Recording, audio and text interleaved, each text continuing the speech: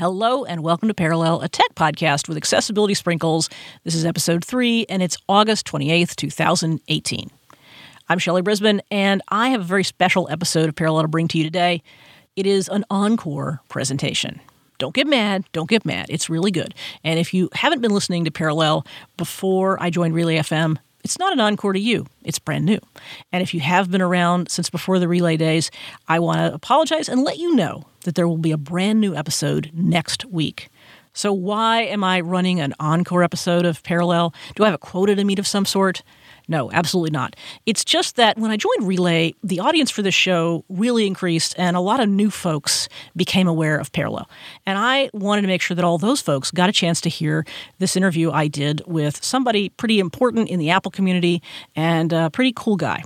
And that is Sal Soghoian, who is the father of Apple automation and who is still a pretty big deal in the automation community. If you have any interest in automation on the Mac or iOS platform, you need to be paying attention to what Sal is doing at the Omni Group and elsewhere. And we talk for about an hour about all those topics and about some events that Sal is part of this summer and fall. And I think it's a really good episode, and I hope you enjoy it. So I'm just going to roll this episode as it ran over the summer. For those of you who've heard it before, there is no new material. But if you haven't heard it, sit back and enjoy the enthusiasm and the infectious excitement that emanates from Sal Soghoian. We're breaking format a little bit today because normally I have two great guests and we talk about one topic for an hour or so.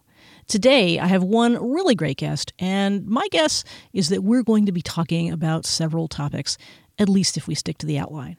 My guest is Sal Soghoian. Sal is known as the guy who championed automation at Apple for almost 20 years. He revived the languishing AppleScript language in the 90s and created Automator, a tool that allowed Mac users to automate computing tasks without knowing any code, and became the inspiration for Workflow for iOS and now Siri shortcuts. He left Apple in 2016, not his idea, when his position on the Mac team was eliminated. These days, Sal continues to operate the Mac OS Automation website, and he's working on the creation of an automation platform for Omni Group, developers of productivity software including OmniFocus, OmniOutliner, OmniGraffle, and others. Sal also created the Command D Masters of Automation Conference. I had the great pleasure of speaking at that event last year. This year's event is an intensive 3-day automation training course with Sal and Ray Robertson as your instructors. Finally, Sal was recently profiled in Wired magazine if you'd like to get all the biographical information as well as a few interesting Steve Jobs stories straight. I'll have links to all of these and more in the show notes, and we'll learn a lot more about the Masters of Automation Conference as we go along, too. But for now, let's actually talk to Sal instead of talking about him. Hey, Sal, how are you? I'm doing great, Shelley, and thank you so much for having me on your podcast. I'm just really excited about the future of automation and accessibility. There's just so much happening. I'm excited too. And before we get to what's going on now, I feel like for the benefit of both people who know you and don't know you, I want to take you back in time a little bit and have you sort of regale us with a little bit of what it was like to be there at the dawn of Mac automation, if you don't mind. Tell me about the state of automation when you arrived at Apple in 1997. You had been doing automation before, and Apple had to a limited extent, but it was definitely in its infancy. Is that fair to say? Yes, it was in a very challenging period. They had developed AppleScript for System 7, and after releasing it, immediately ignored it.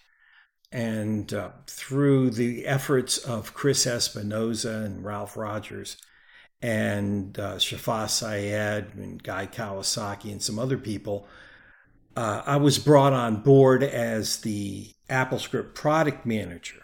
And like any technology or product, you really need a representative inside the company to advance it and to figure out the synergy points so that it works well with other parts of the operating system. And at that time, there was none for AppleScript, so it was just kind of this thing off to the side, and it really needed somebody to be the advocate inside the company. And they brought me on board in 1997 in January, which also happened to coincide with the time that Apple was targeted as beleaguered, and there was a big crisis in management, and Gil Amelio was there, and there was a lot going on at that time. And that's when I showed up at Apple during the turbulence. And it turned out to be a very positive thing, because through the turbulence, I was able to make personal connections with other team members in different parts of the organization and to advance the cause of automation. And I developed a rapport with Steve Jobs, who became an advocate for automation and really understood not necessarily the nitty-gritty of it, but he understood the importance of it and how it related to customers and to the future of the platform. So coming on board in challenging times, and then becoming integrated in the company, and having the rare opportunity and privilege to work inside for such a long period of time, over 19 years, advancing automation at the company. So I've seen a lot of changes, and it's been really positive, and it's amazing what's happening with automation today. And I think that there's going to be a new wave of automation coming up that we're seeing now. There are a couple stories of you interacting with Steve Jobs and essentially, in the first instance, responding to a challenge of his when he wanted to get rid of a lot of what he perceived to be underperforming technologies at Apple. And you said, hey, wait, automation, that's something that we can do and that we're doing a great job of. And you got his support. What do you think about what you presented to him that was the most exciting to him? Well, the first time I met Steve, we got in an argument in front of about 80 people. He was, at that time, he was taking the company back and examining what was going on, what were the components of the company, what were the departments, what were people working on, trying to get a sense of what was necessary and what could go and how the company could become more nimble. And in that process, our initial conversation was kind of adversarial, but that's really what he was looking for. He was looking for people that were passionate and knowledgeable about what they were doing. And over the following year after our initial meeting, he became more aware and asked me a lot of questions about automation, and we had interactions numerous times. And he put some automation demos on his stage presentations, like folder actions at Siebold. It was just one of the things. Apple Events over IP was part of one of his presentations. So he became an ally, and he gave us the resources we needed to bring AppleScript into the operating system and to make it a pure language for developing Mac OS applications within Xcode. And all of that was definitely through Steve. So I credit him and his inherent abilities to grasp concepts and to understand their importance. He knew the customer base very well, and having been in the media space, he also understood the importance of automation there too, coming from studio background and knowing that automation is what drives video production and television production and movie production and film scoring. All of those are enhanced through automation, and Steve knew that and took that experience and brought it over into the Mac. So while he was there, we got the resources that we needed, and the team was always able to make each release better than the last and keep moving it forward with a vision and a plan. So I think publishing was another application that obviously was important to Apple, but it was one that you had worked on before you were at Apple, and I guess subsequently. What role did publishing automation play? Well, publishing was a big client of automation because they were recipients of the power and the ability to get speed, accuracy, consistent output, and scalability. And that was the challenge in the publishing industry is, accuracy makes a big difference. And if you can produce content in an accurate way on time and be able to scale that process, then that's huge. And they adopted through the scriptability in Quark Express they adopted automation processes so that companies like the Wall Street Journal and the New York Times were automating entire productions of their publications using AppleScript and Macs. And for a long time, the reason that Macs stayed in large organizations was because of their in-house desktop publishing. And it was because of the abilities of AppleScript and automation being able to address a fundamental need of enterprise, which is automation, that Macs were able to stay in companies during a period while Apple was reinventing itself. So initially, you're right, publishing was the first big go-to customer. Media production and publishing were the first big go-to customers. But then automation became ingrained in everything, and it really became a user experience as well, and it continues to do so. And now with the work of the Omni Group and workflow on iOS and some other scriptable apps like the Drafts app, you're starting to see the same kind of frontier happen now on iOS that initially happened back then that you're talking about. And that's really exciting. It's like a new wave is forming. And I think that the lessons that people have learned on the Mac about automation and its relevance and its importance and its application is going to continue now on iOS with the Mac too as well. It's going to be very automation-friendly future for us, I believe. I hope so. I feel like automation sometimes doesn't get the respect it deserves, or a lot of people aren't aware just how much can be done with it. And you may be right that in the enterprises where it's critical, certainly it has recognition from people. But do you feel like, well, not the average user, but do you feel like enough people know about automation? Is it something that we still need to evangelize? That's a really interesting question. And to answer that, you have to look at the audience for automation. When it comes to the enterprise market, automation is a fundamental need for the enterprise. It's right below security. Security is their top concern. Right below that is how do they automate their processes? Because, like I said, that's the only way to get speed, accurate output, consistency, and scalability.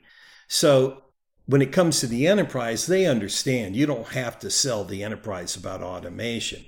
And the same with smaller companies where they're trying to do more with less people, they get it too. Where there's a big potential for increase in understanding and awareness is in the consumer space. And I think that's what's really intriguing about the new series Shortcuts is you're bringing concepts that have been developed from the Mac world about creating workflows, and then you're assigning names and triggers to them that are activated by the user's own voice. And I think that that's going to help spread the concept of automation to that segment of the market, to the average user, to the consumer, and they might never know that what they've done is actually create a workflow. They just might think of it as when I say this, it automatically does this for me. But that's the beauty about automation. It can be at a very high level and it can be at a very low level. It's depending upon what your needs are and what you have to address and what you need to automate. And that's kind of always been true. I played with AppleScript and Speakable Items way back in the 90s and had a lot of fun ordering my Mac to do things. And of course, we talk about accessibility on this podcast. And so there's a lot of potential and a lot of existing opportunities for automation to let people control their Macs or their iOS devices in different ways than the standard mechanism. Is that something that was ever part of what you were thinking about when you were building automation? Did you ever think about accessibility, and if so, in what ways? I thought about it quite a bit, and I worked on it constantly. Ever since I first got to Apple, the first group that I made establish a relationship with was the speech team.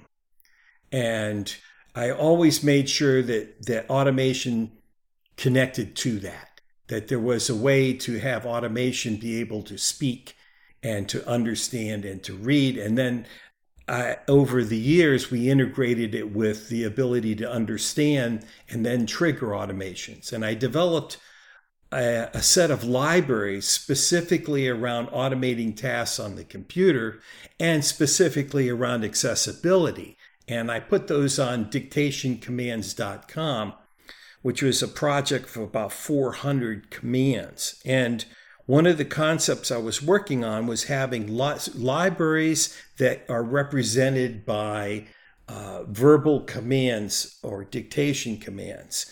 And my thought was, if I'm sitting in front of a presentation in Keynote, for example, and if I close my eyes, I should be able to get all the information I need from that application by asking the application itself, instead of using a screen reader or voiceover to have to go from, okay, I'm in a button, I'm in a list, I'm in a pop-up, I'm going over here, Instead of doing that, why can't I ask that application, tell me about the current slide?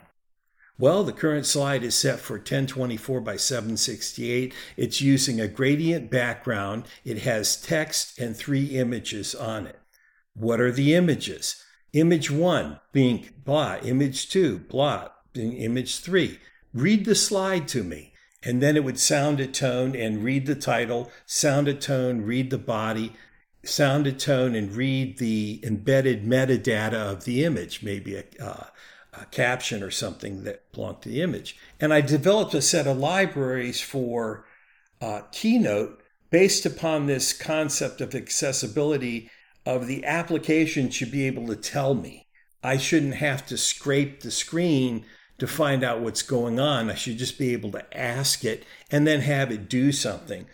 Present this for me and have it automatically go through each slide and each advance with audio cues of what's happening when it's advancing and reading it back in a voice that I've set up on the computer.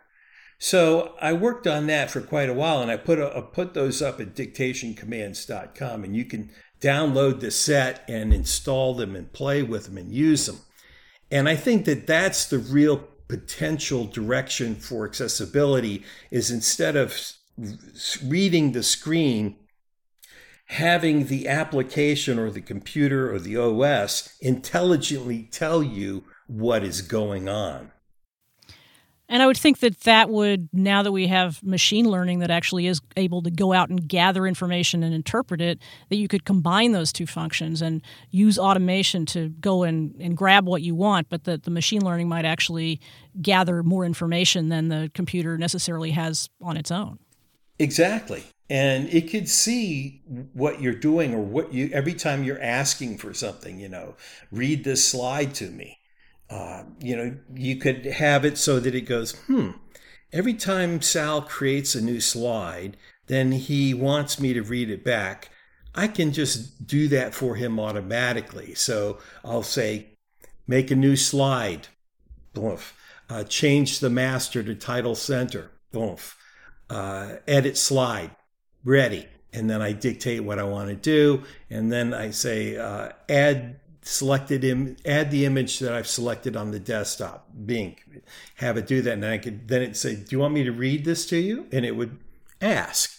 So machine learning could definitely play a part in that concept.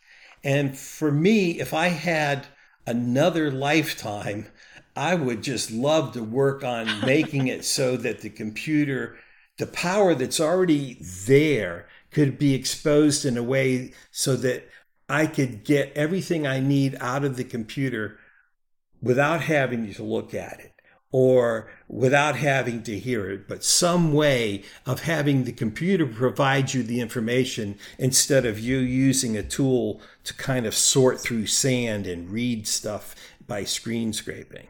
I think there's a new potential there for accessibility. And I think that maybe you could talk about this, but I think that once people start using the idea of Siri shortcuts and they start talking to it, then they're going to want to say, well, if I can say these things to get the device to do that. Why can't I just ask the device about what's there? Why do I have to go through a process manually to find out information on the screen? Why can't I just ask it? I feel like Siri Shortcuts may have a similar trajectory to Automator in the accessibility community, because Automator on the Mac was always accessible. It happened to coincide with when VoiceOver became available on the Mac, and it's always been, obviously, the ability to connect to AppleScript. AppleScript was always completely accessible because it's just text, and Automator as a tool was accessible as a Mac interface.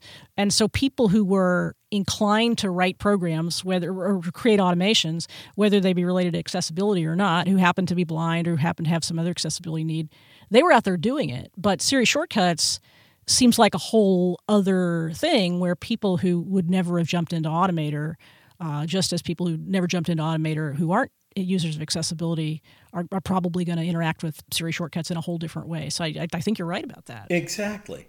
And it should get to a point where I wouldn't have to, the line between accessibility and usage should just not even have to be there.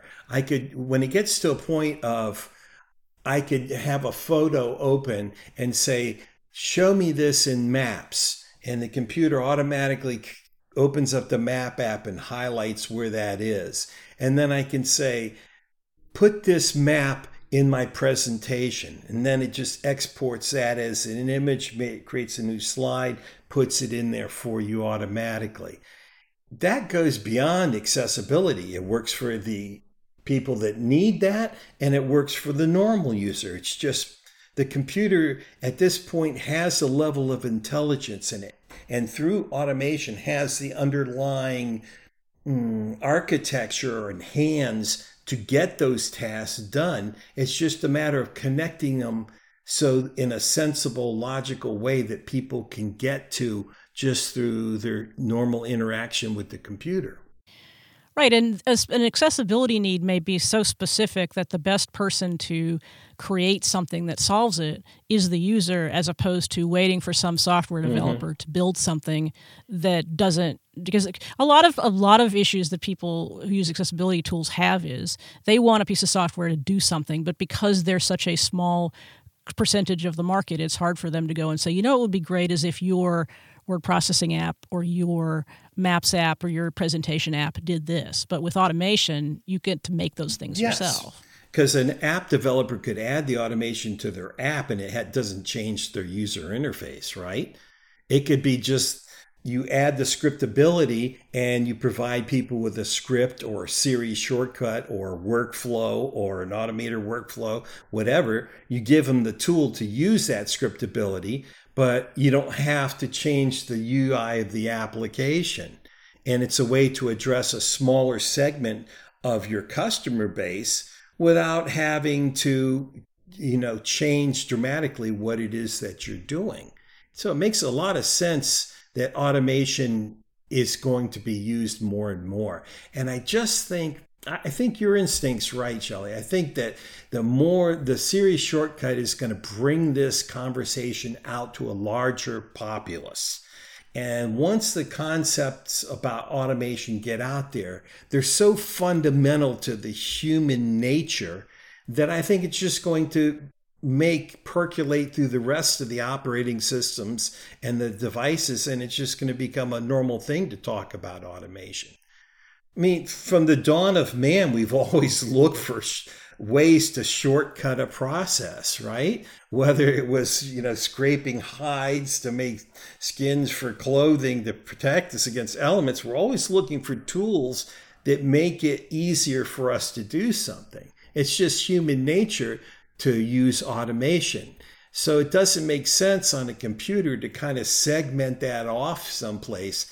It makes more sense to make it so integrated that it just becomes another interface to the computer that works with all the other interfaces of the computer. So I want to work us toward Siri shortcuts, but I'm really curious about what iOS meant to you from an automation point of view when it began at Apple or when you first started conceiving of how to automate it? I mean, fundamentally, it was a mobile platform that had many differences from the macOS platform, not only in terms of function, but in terms of just what you could do with it, what kind of functions there were. So I wonder, like, how automation initially struck you on iOS, and what your plans and what your ambitions were for it in the beginning. That's a challenging thing to talk about. Naturally, being on the Mac automation team, we saw the benefits of automation because we lived it and our customers used it. And we're really excited about the iOS devices because we're customers like everybody else, and having these wonderful iPads and phones that we love to use, we'd like to see the same automation get to them. But iOS was developed differently than the way that the Mac OS was developed. They were developed as a separate team. It wasn't a single team doing both bits of software. It was separate teams, and teams are very much like people. They have to learn in their own way. They have a way of learning and absorbing and a list of things to add, and they had a different set of concerns than we had on the Mac. They were more concerned about power consumption, more concerned about things being able to cut off quickly, also more concerned about security because it also was your phone and you kept very personal information on the device. So they had a higher level of security concern when they were working through their development. So although we presented the concepts to the teams, they weren't receptive to those things, probably because they were busy trying to just get it out the door many times. So getting automation on iOS has been a long trip. They eventually started with extensions, being able to have an application share a bit of data with another application, and the application working on that data and then handing it back to the application through like a blind, secure process that was limited. Its extensions are good for things that involve the user sitting there and doing it, but it wasn't a process that could be automated or strung together. And it wasn't until Apple workflow came out on iOS where you're actually able to string things together. And on the Mac OS, the intelligent architecture that communicates is Apple Events.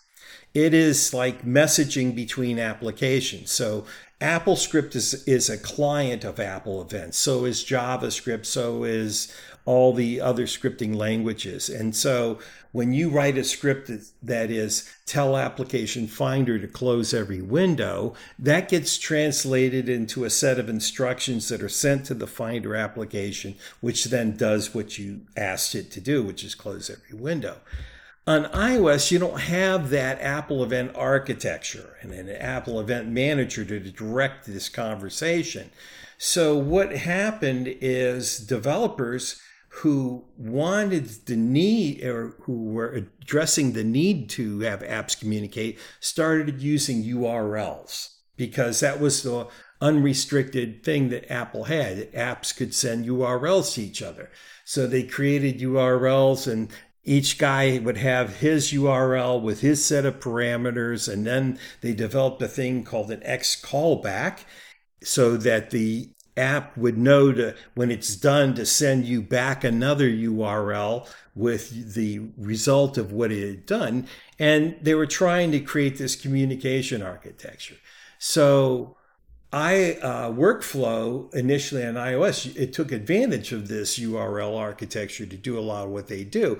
And a lot of the automation that you're seeing now on iOS is URL based when it comes to applications communicating with each other.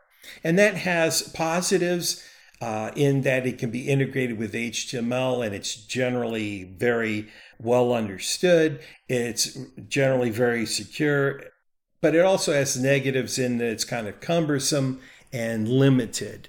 So my hope would be that eventually something like Apple Events would be makes its way to iOS so that applications can have this really robust conversation and users will be able to do things far beyond the kind of things that they're doing now, which are exciting.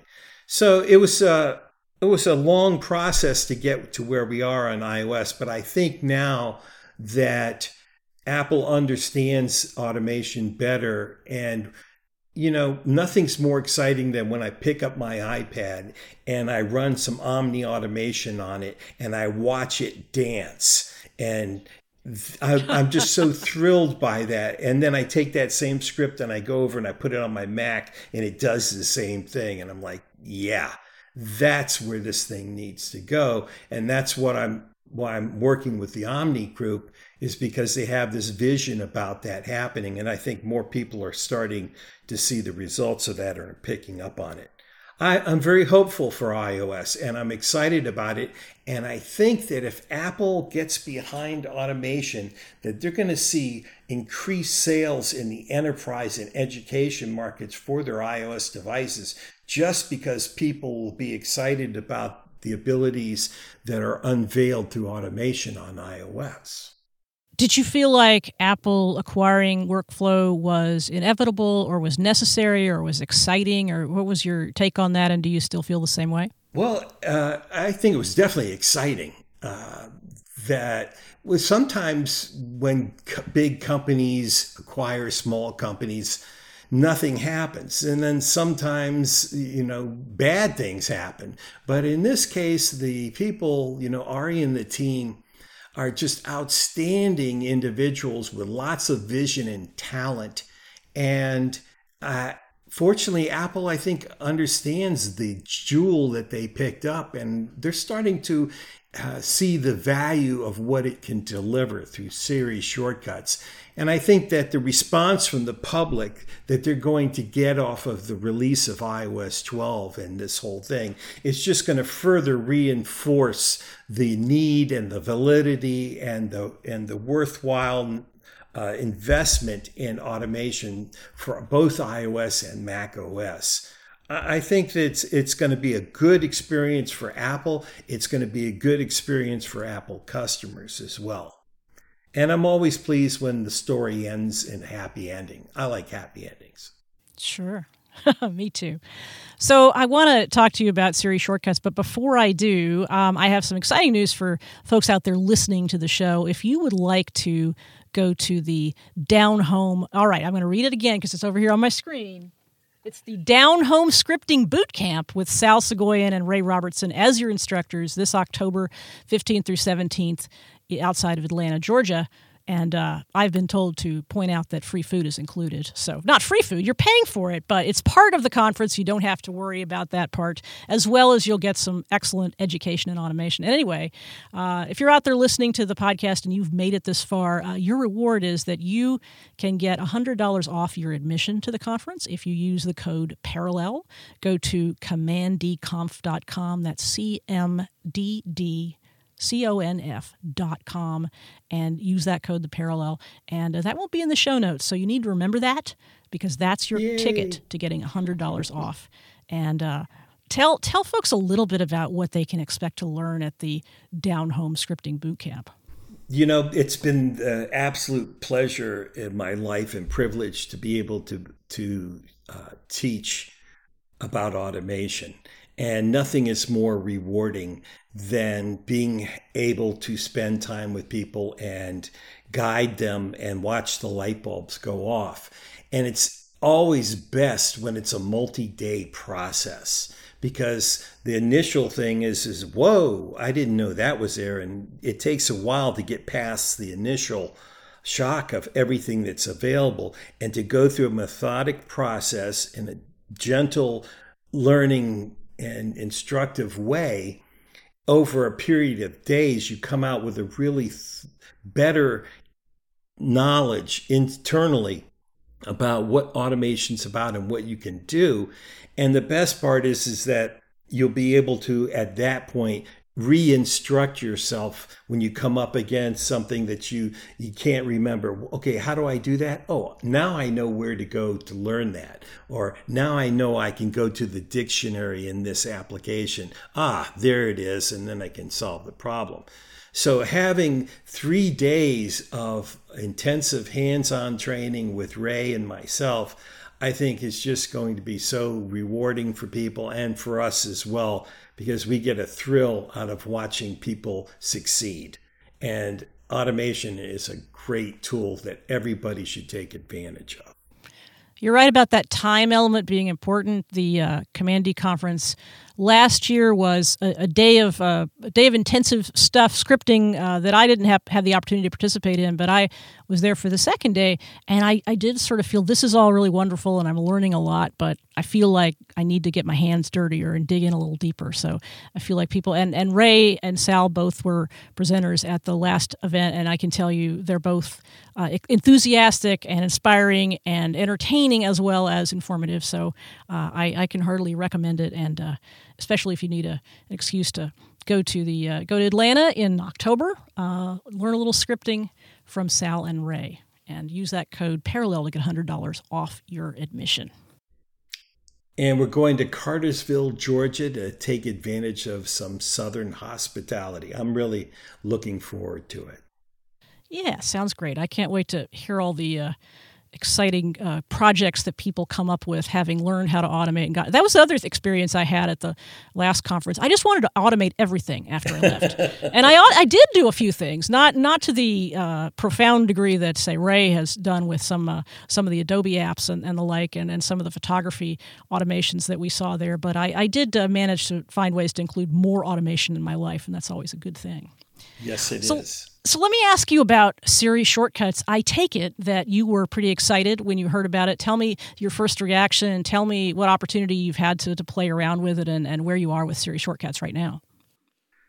Oh, it just is such a logical progression, right? The concept of automation, and then the really powerful thing about Automator was that you took chunks of functionality and you put them together to create a recipe. So each action, Automator action, would represent a certain task, and then the action would pass the results of that action to the next action that was in the workflow. And you put the actions together and you created a workflow, which is an automation recipe. Like, cut the carrots, cut the celery, cut the onions, mix them together, heat, and then serve. And that concept was really well established with Automator. And that became the foundational concept for workflow, which followed pretty much the same idea of you have actions that you put together and you choose the parameters within the action interface, and it passes the result of that action to the next action in the workflow, and you work on that. And so that made the jump over into iOS. And then it just seemed like the natural step to that would be to connect that with recognition, with vocal recognition through Siri, to add in some level of intelligence. And that's what Siri Shortcuts is about. One of the things, it has multiple levels. One of the things that it has is that you can create your own workflow and then assign a Siri string or phrase to that. It also does another thing of developers of applications can send messages out when you're using a particular element of their application. They can donate, what's called donate, the fact that there's a shortcut to that process available. And then the user can go back on their own and say, when I just want to be able to jump to this part of the application, and then give that a shortcut that they decide. And so it acts as like a bookmark.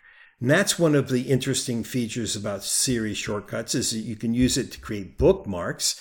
And then through machine learning, based on NS user activity frameworks, the device itself can say, I see Shelley does this, this, and this. And she does it like every Tuesday here. I'm going to suggest to her that, would you like a shortcut for that? Because each one of those apps that she's using is published these shortcuts. I'm going to offer her to automate that for her. So Siri Shortcuts is also representing that set of functionality. So there's like 3 different levels of functionality wrapped up in the word Siri Shortcuts. Initially, I'm very excited about the fact that I can create my own workflow and then assign it a Siri shortcut. But I'm also really intrigued by how developers are going to change their applications to adopt the ability to donate Siri shortcuts to the computer so that the user can piece those together. So I'm very excited about where this is going. These are concepts that we talked about with Automator for sure. Automator actually has the ability to sense which actions you're using and to rank them higher on the list as you make your workflows. So it had some kind of intelligence in it about that as well. And with Automator, you could assign it to a dictation command so that it could be triggered by voice. So some of these concepts have been around. It's just nice to see them getting added to and developing on the iOS platform where, the common man uses it on their phone or on the iPad so that it can become a shortcut process for the enterprise where instead of me doing these 10 steps, I can just say, okay, give me a composite of that.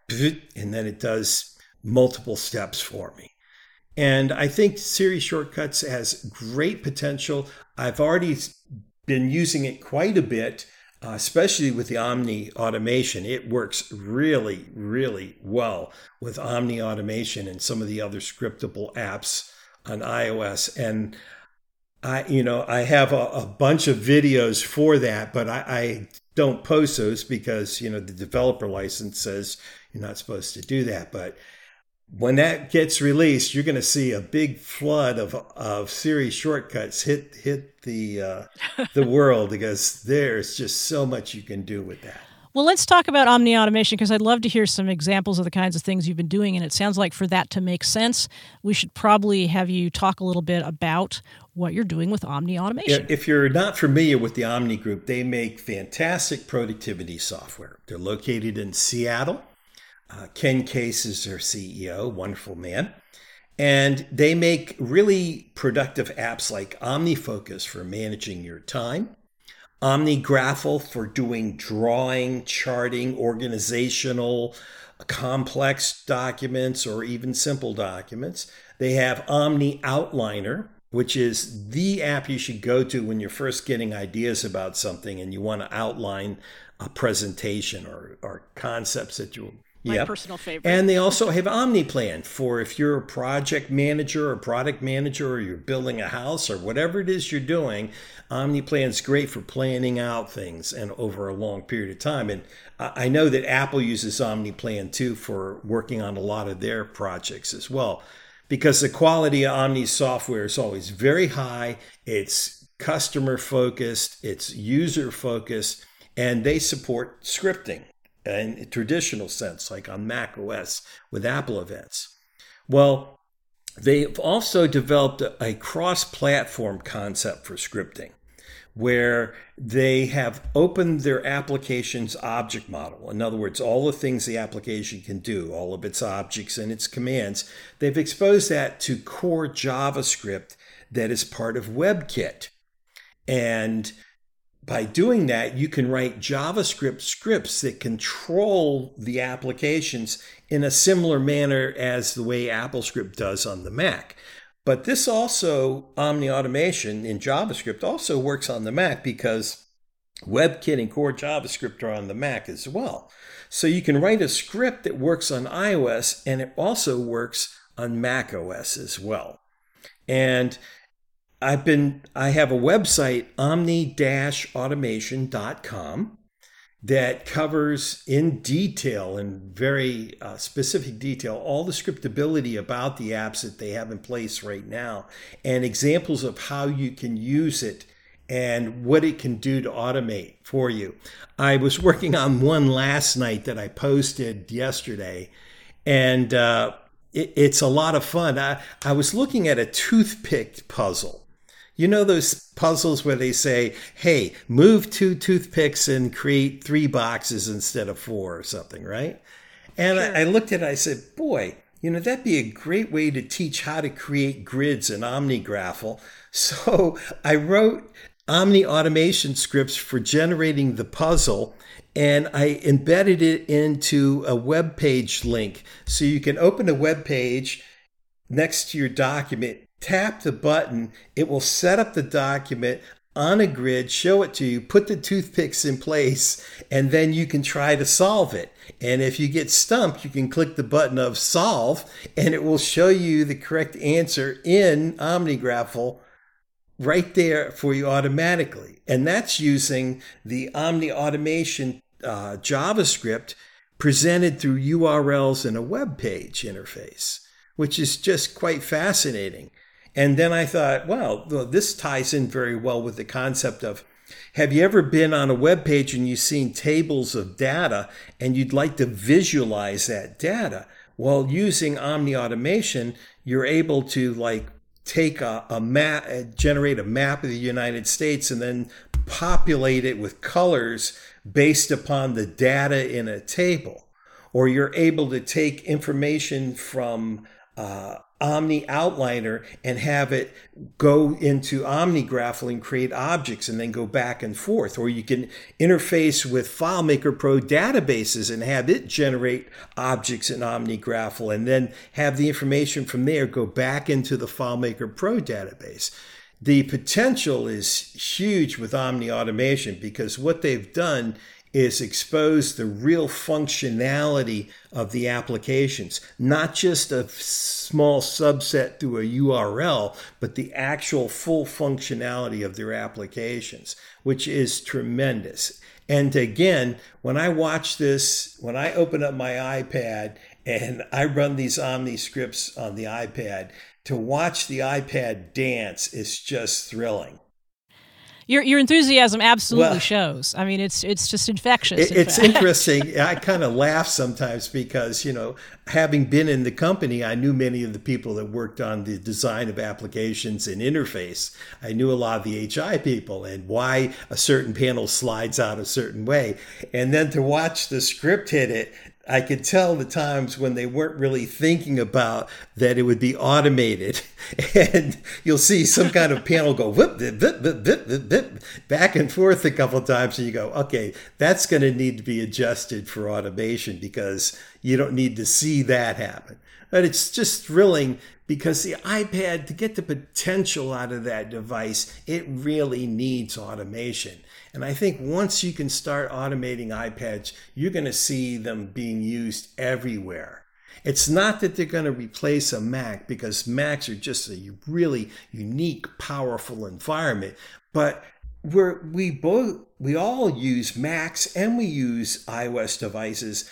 I'd like to see this kind of ability on everything that Apple makes, even Apple TV. I'd like to be able to create an automation that somehow ends up with the Apple TV showing me something in particular.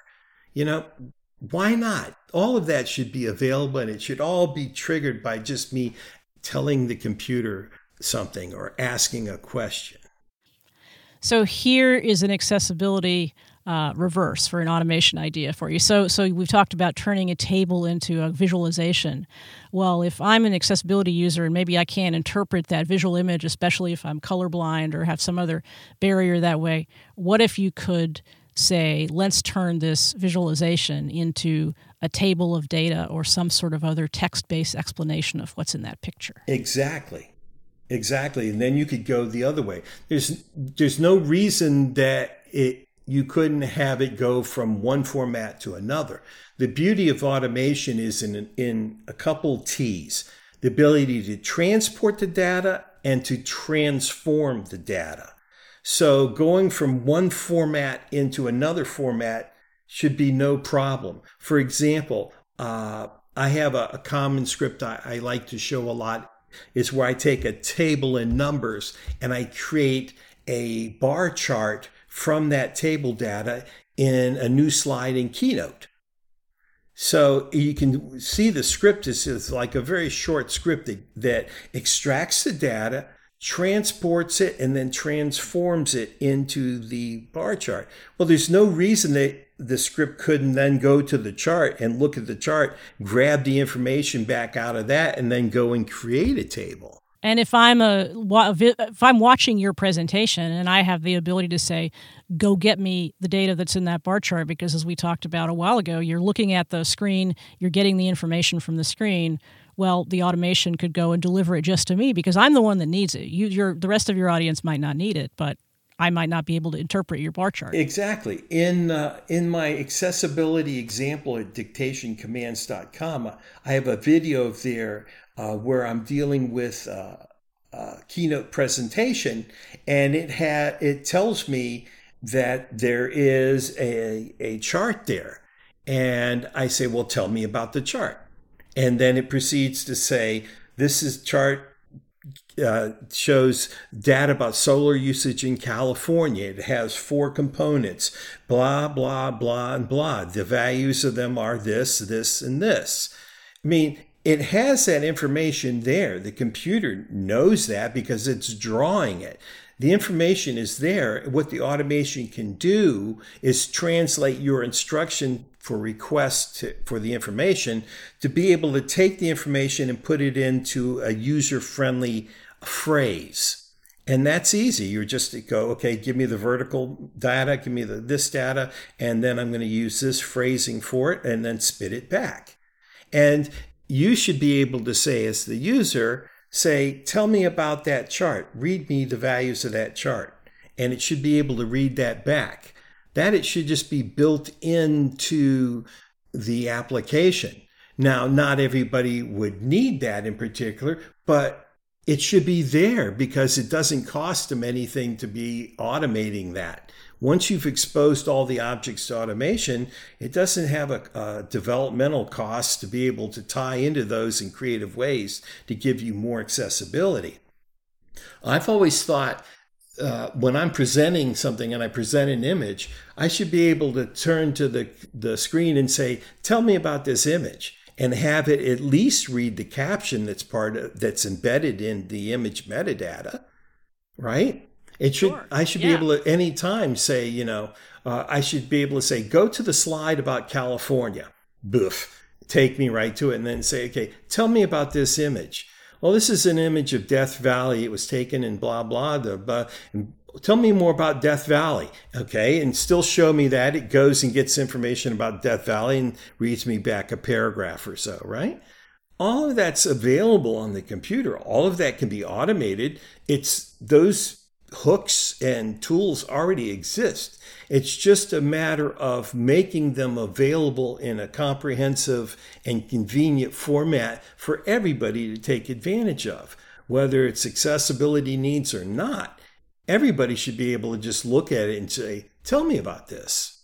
So what's automation about for the Omni Group? I mean, you're embedding into existing products and you're creating a framework where people think of Omni when they think of automation. They think of ways they can transport and translate data in various ways. But is there something greater that Omni is working toward, or do they want to build a platform that other people can access in different ways than in the existing products? I mean, whatever you can say about that. I'm not really in a position to talk about what Omni's goals are beyond making great software. That I know. You can ask Ken and interview Ken about their directions and what they want to achieve. But I personally believe that they are definitely showing developers and the software world how it's done and what the potential is for when you robustly automate your applications. And I think that the things that are now possible, if you go to the Omni Automation website and you see some of the things that are now possible through automation on iOS, it's going to be something that any developer of great software is going to want to take advantage of and follow. I think they're definitely leading the way by example, which is the kind of people that they are. They definitely lead by example. And there's a lot of information there, and I don't know whether you built that site or whether you just have a role in it, but when I look at that site, it reminds me of all the sites that you've built. You've always given away so much information and so many tools. And is that a philosophy that they share or that you brought to them? That's a philosophy I think my family gave to me is, if you want to benefit from your knowledge, then share it with others. If everybody uses this, it raises all boats. If that's the way I always felt about automation. I didn't want to hide it away. I wanted to share it with everybody because the more people that used it meant more people wanted it, and I would always be able to find work and ability because it would increase demand. It's just, and it's the right thing to do. If you have something that can benefit people, share it with them. And on the Omni automation site, all the script examples, you can click them and copy them to the clipboard on iOS and macOS. And many of them, you can run the script right there from the web page, and it will open the Omni document or application you're using. Some of them will actually save it as a plugin that you can install into the application and have available from its own automation menu. All of the Omni apps have their own automation console and automation script menu, so you can install your own plugins. And on the website, you can install those plugins just by tapping a button and approving it and following a procedure. I've made sure that those examples are that way because it only benefits everybody if everybody has access to it. So the more people that are using this, the better it is for the iOS community, the better it is for the Mac community, the better it is for the Apple community. And if everybody's using automation, it makes it good for us.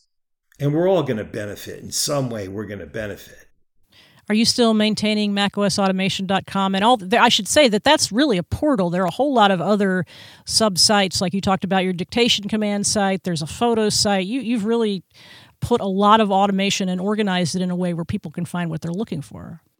I try to maintain them. I go through, there's so many topics there about automation because it's such a huge topic. I try to maintain what I can. Usually that ends up with what I'm working on at the time. So you'll see that config automation will get some attention because I work on automating the process of setting up iOS devices using Automator on the Mac. That's part of my role that I work as a contractor with Apple with the enterprise team, and we work on that, developing those automated setup processes for enterprise. I also work on the Omni automation site quite a bit. It's growing, and with every day Omni is adding more automation. And I imagine that once iOS 12 and macOS Mojave come out, that you're going to see some more changes to those sites as I incorporate all the new things that are happening on both platforms into the websites. My goal that was going to be my next question. I was going to ask you what you're thinking for Siri shortcuts. They'll definitely find their way up there because I got a lot to share, and I'm really excited by those as well. And I just like sharing it. Shelley, I know you're the same way. You like it when you help somebody and the light bulb goes off, and you get that moment of, wow, that person's not going to be the same again. I just gave them something that's going to help them through the rest of their life. That's really a thrilling thing to do and a very rewarding, gratifying experience to have, for sure. Well, and I know a lot of people have not only learned from, but been able to take the material that you've created, whether it be scripts or Automator workflows, and turned it in, transmogrified it into something that they need specifically in their life. But we've talked a little bit about those sites, but let me give you the chance to plug anything else that you want. There's obviously the Command D Down Home Scripting Boot Camp coming up, which we'll talk about again in a little bit. And also the Command D conference from last year is gone but not forgotten, because there's some videos up. That's right. Of the presentations of that conference, and more coming every day. You had and you gave a number of those presentations yourself, and I have to admit, I was listening, but I was also finalizing my own presentation, so I probably need to go back and watch those videos and get more out of them. So what can people find when they go to commanddconf.com? Well, first of all, they'll find out what our intended schedule is for classes and what topics we're going to be covering for this year's Command D Down Home Scripting Boot Camp. They'll also have linked there to the videos from last year that you referenced your videos there too. And that's a rumor I heard. Yeah, yes. there's a couple of videos there I highly recommend. The one is the macOS Scripting Triumvirate, where I spent like an hour and a half going over all the scripting technologies in macOS from many different angles. And then I did a session on More Than Automator, where I gave a real thorough overview of some of the advanced features of Automator that most people don't use, like workflow variables and things like that. So there's a couple of videos there that they should get up to speed on too, if they're thinking about taking the hands-on experience in Georgia. In addition, this year I'm going to be pretty busy talking about automation. I'll be in October 2nd through 5th, I'll be at the Mac Sysadmin Conference in Gothenburg, Sweden. And I really love doing that conference because it's all about administrators, and it's interesting to get a perspective outside of our country. I always love talking to people from around the world in different countries and seeing what they're working on and what their challenges are. And I always learn so much when I attend that conference. And I'll have a session there this year as well. And then I do the Command D Down Home Scripting Boot Camp, the 15th through the 17th of October. And that's followed by my trip down to the Mac Tech community in November 7th through 9th. And I love hanging out with those guys in Los Angeles. Again, it's interesting people with really industry pushing ideas and lots of great food too. And I always like hanging out with Neil and everybody down there as well. So it's going to be a busy year for automation. By the time Christmas rolls around, I'll be ready for a break. You cannot automate your presentation, though. You have to come yourself and share your enthusiasm in real time, in real life. That's the reward. Let's give people one more chance to use that $100 off coupon code if they would like to go to the Command D Down Home Scripting Boot Camp, October 15th through 17th in Cartersville, Georgia, which is just outside Atlanta. And your food is included. Your 3 days of education with Sal Seguin and Ray Robertson is included. And you can get $100 off if you go to commanddconf.com and enter the code PARALLEL, PARALLEL, when you buy your tickets, and you'll get $100 off. And that's just for people who listened all the way to the end of the show. If you read the show notes, you're going to get so many links, your head will spin, but you're not going to get the coupon code. You have to have listened all the way to the end of the show. That's your reward. Sal, I want to thank you so much for being on the show. It's a delight to talk to you, and you always make me enthusiastic. I really just want to run out and automate something right now, right this minute. I'm not sure what, but I'll figure something out. Maybe an outline with Omni Outliner. I feel like I'm talking to myself when I talk to you. It's like it's the same person. It's the same person. I get it. I have a little less knowledge than you do about all this stuff, but I have the enthusiasm. Well, thank you so much for having me on your podcast and for letting me talk about automation and share that. And best wishes to all your listeners. And give yourself a break. Try this stuff out. Just sit down with it and play with it. And I know that the future is going to change for you. Thanks for joining me this week. I'll be back next week not 2 weeks from now, but next week, with a brand new episode of Parallel. Remember that you can subscribe and find all the past episodes at relay.fm/parallel. You can follow the show on Twitter at ParallelPods, that's all one word, and you can follow me personally on Twitter at Shelley, Shelley. And we'll see you next time.